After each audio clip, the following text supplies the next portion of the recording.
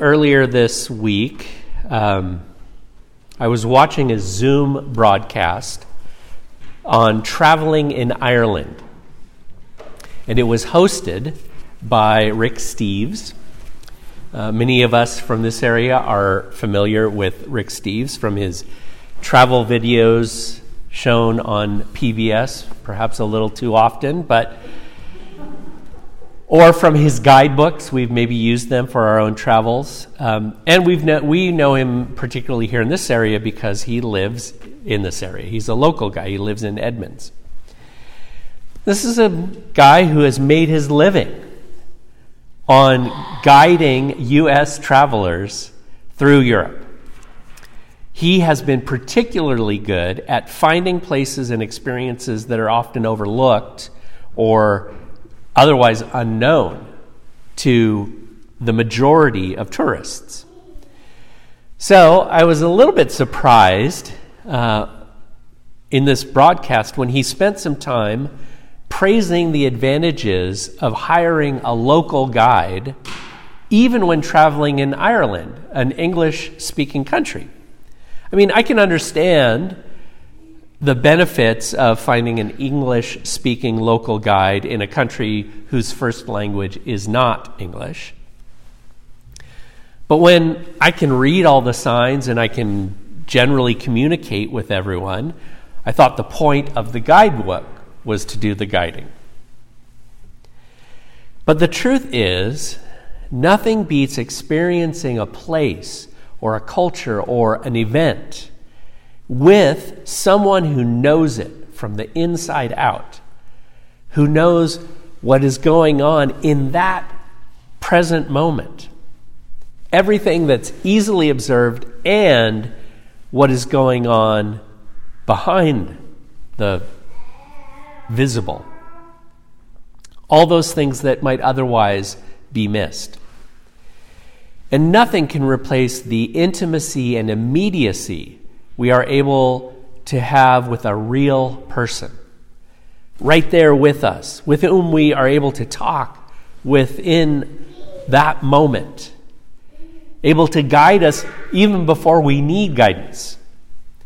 Someone to keep us safe even, and generally just keep us company. Frankly, I mean, think about it. Most of us would love to have someone like this in day-to-day life. A real-life Siri. I've named Siri on my phone. I switched to the British butler voice, and I call him Sir E. Could you imagine when we have a computer or a phone or some sort of tech problem, having our own Apple genius right there with us? Take over, please. Or when we're trying to file our taxes, that we have a friendly IRS agent with us at our table.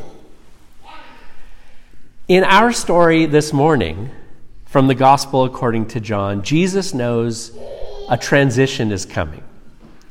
Jesus has spent, up to this point, he's spent much of the prior 3 years living side by side with a group of 12 disciples in particular. Within days, he knows he will be gone from them. He will be killed, entombed, raised to new life, and pass through to God's kingdom. Even though the disciples will continue to dwell in the same geographic space, within the same society they have grown up in, Jesus has revealed to them glimpses of an entirely different way of living, an entirely different way of understanding and valuing the world.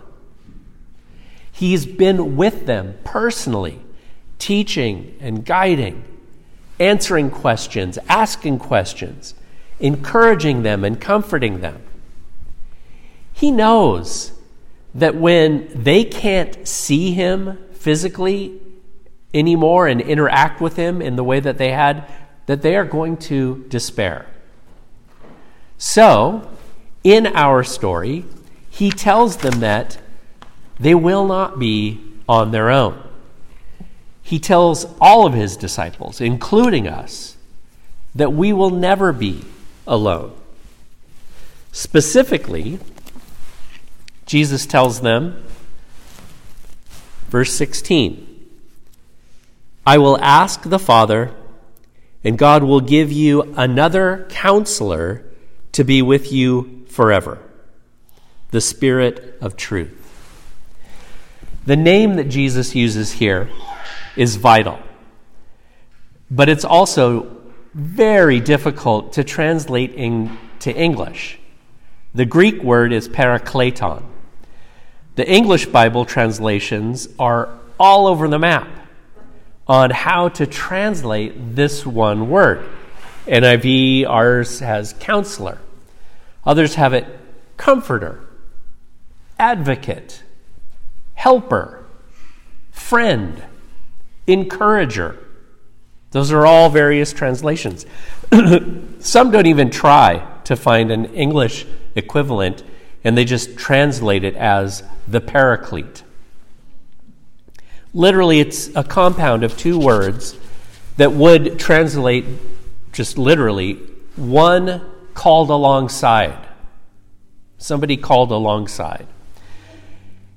In some ways, I think that might even be better just to leave it that longer, one called alongside.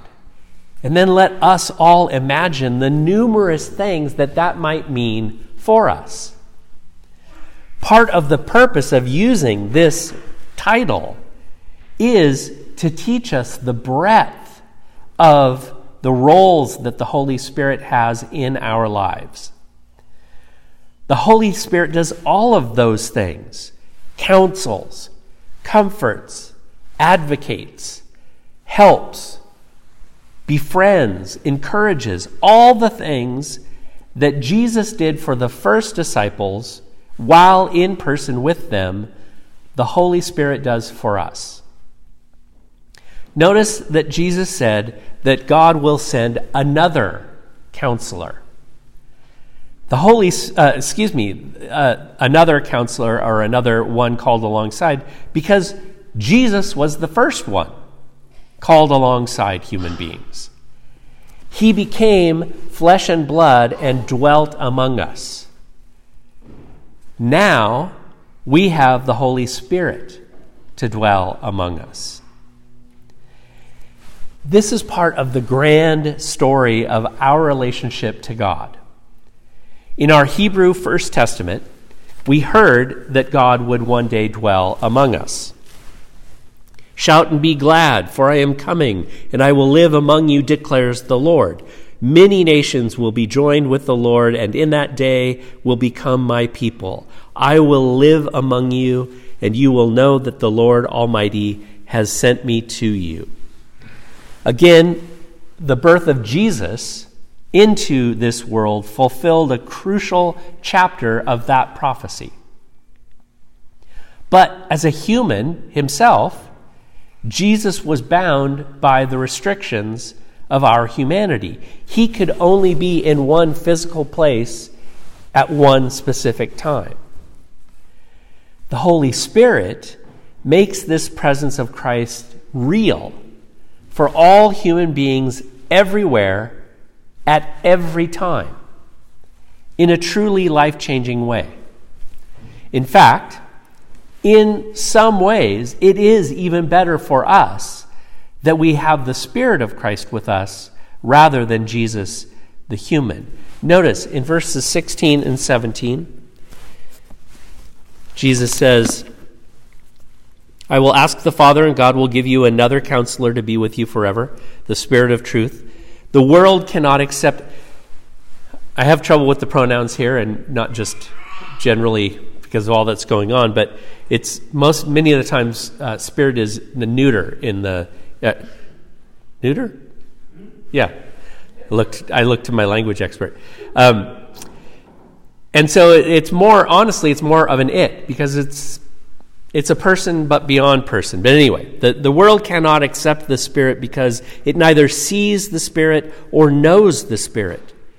But you know the Spirit, for the Spirit lives with you and will be in you. That is something that Jesus couldn't do because he was restricted by our humanity. Again, verse 20, on that day you will realize that I am in my Father, and you are in me, and I am in you. And this should be as wildly confusing and excitedly confusing as it is. What does that mean? I don't know exactly what it means, but it's amazing and life-changing. And then even again in verse 23, Jesus replied, if anyone loves me, they will obey my teaching. My Father will love them, and we will come to them and make our home with them. Our home with them. Merrill Tenney, former professor from Wheaton College, elaborates, the function of the Holy Spirit is to make the reality of God convincing to all men and women in the same way that Jesus did for his disciples. And the purpose of all of this is found in Jesus' benediction in verse 27. Peace I leave with you, shalom. Peace I leave with you, my peace I give to you. I do not give you as the world gives, so don't let your hearts be troubled, be agitated, and do not be afraid. The writer of our story, John, understands peace, the peace that Jesus gives us, as a state of being in which we know in our hearts and in the depths of our souls that all is right in the world between us and God.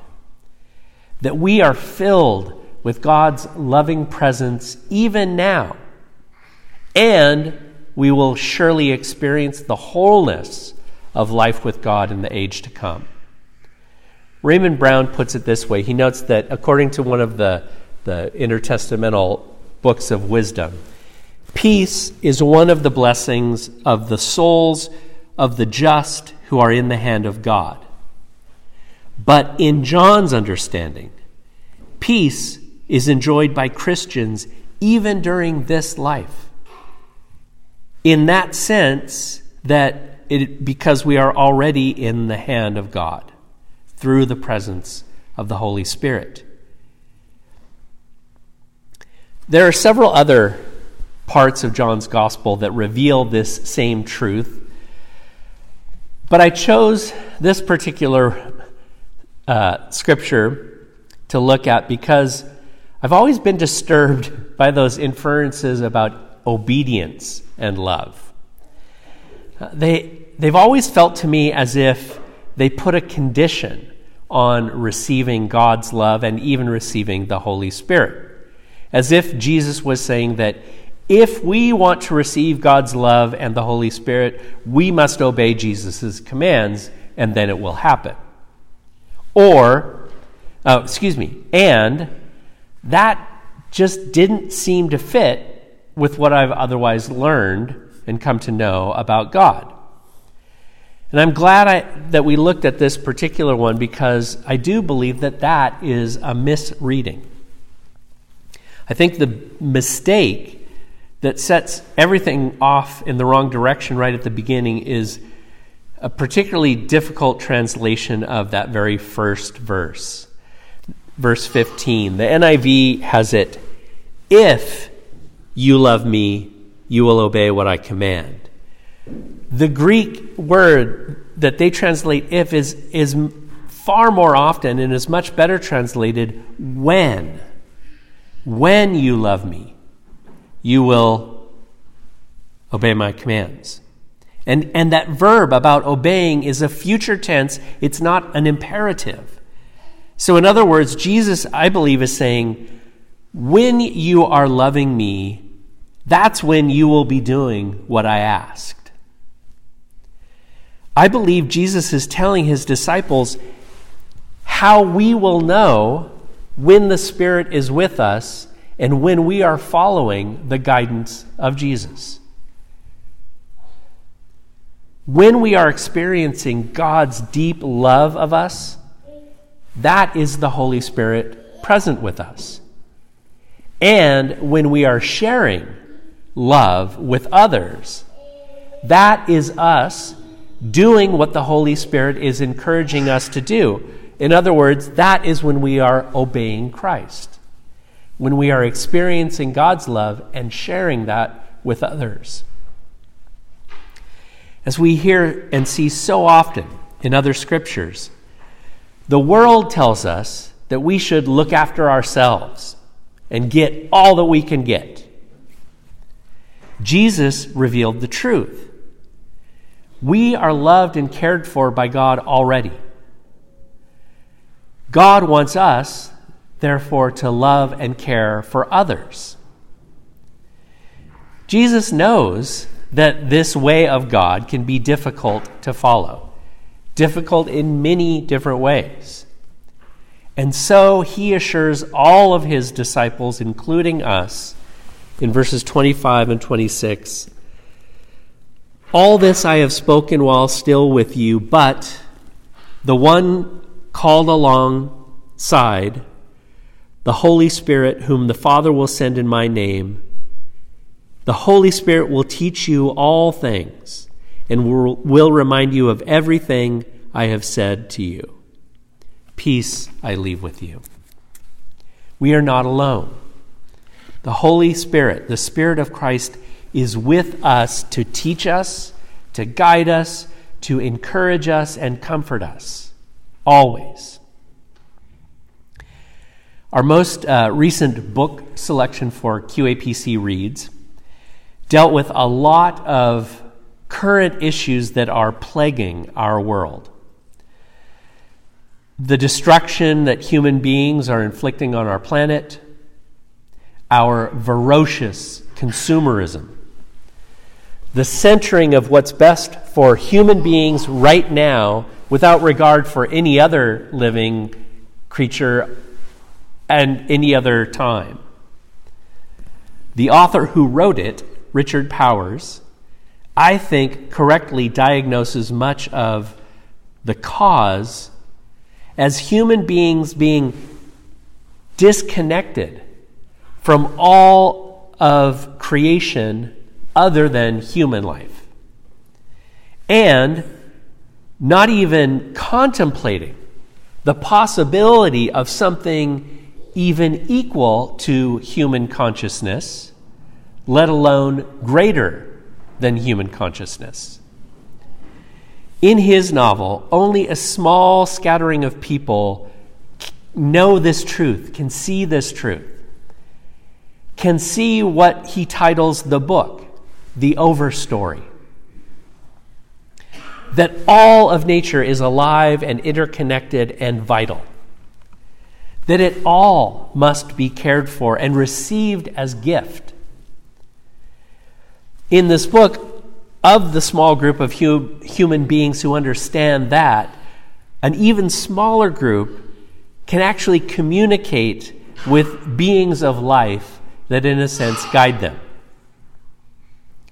I think that there are many hints and guesses in the novel that lead in the direction of what we Christians consider the ultimate overstory. That the ways of this world do lead to destruction. That God calls those who know Christ to live in a different way, loving God and receiving the love of God, and sharing that love with others and all of creation. To do this, God has given us the Holy Spirit to be with us, to teach us, guide us, encourage us, comfort us. Always. We are never alone. John sums it up in our New Testament passage.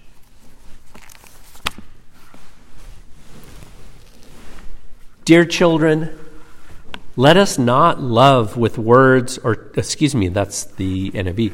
My dear children, let's not just talk about love. Let's practice real love. This is the only way we'll know we're truly living in God's reality. It's also the way to shut down debilitating self-criticism, even when there is something to it. I love that little part. Even when we got good reason for it. For God is greater than our worried hearts and knows more about us than we do ourselves. And friends, once that's taken care of, we're no longer accusing or condemning ourselves. Then we are bold and free before God. We're able to stretch our hands out and receive what we've asked for because we're doing what God said, doing what pleases God. Again, this is God's command, to believe in their personally named Son, Jesus Christ. Jesus told us, Jesus' command that we are called to obey, Jesus told us to love each other in line with the original command. As we keep this command, we live deeply and surely in him, and he lives in us. And this is how we experience his deep and abiding presence in us, by the Spirit he gave us. Thanks be to God.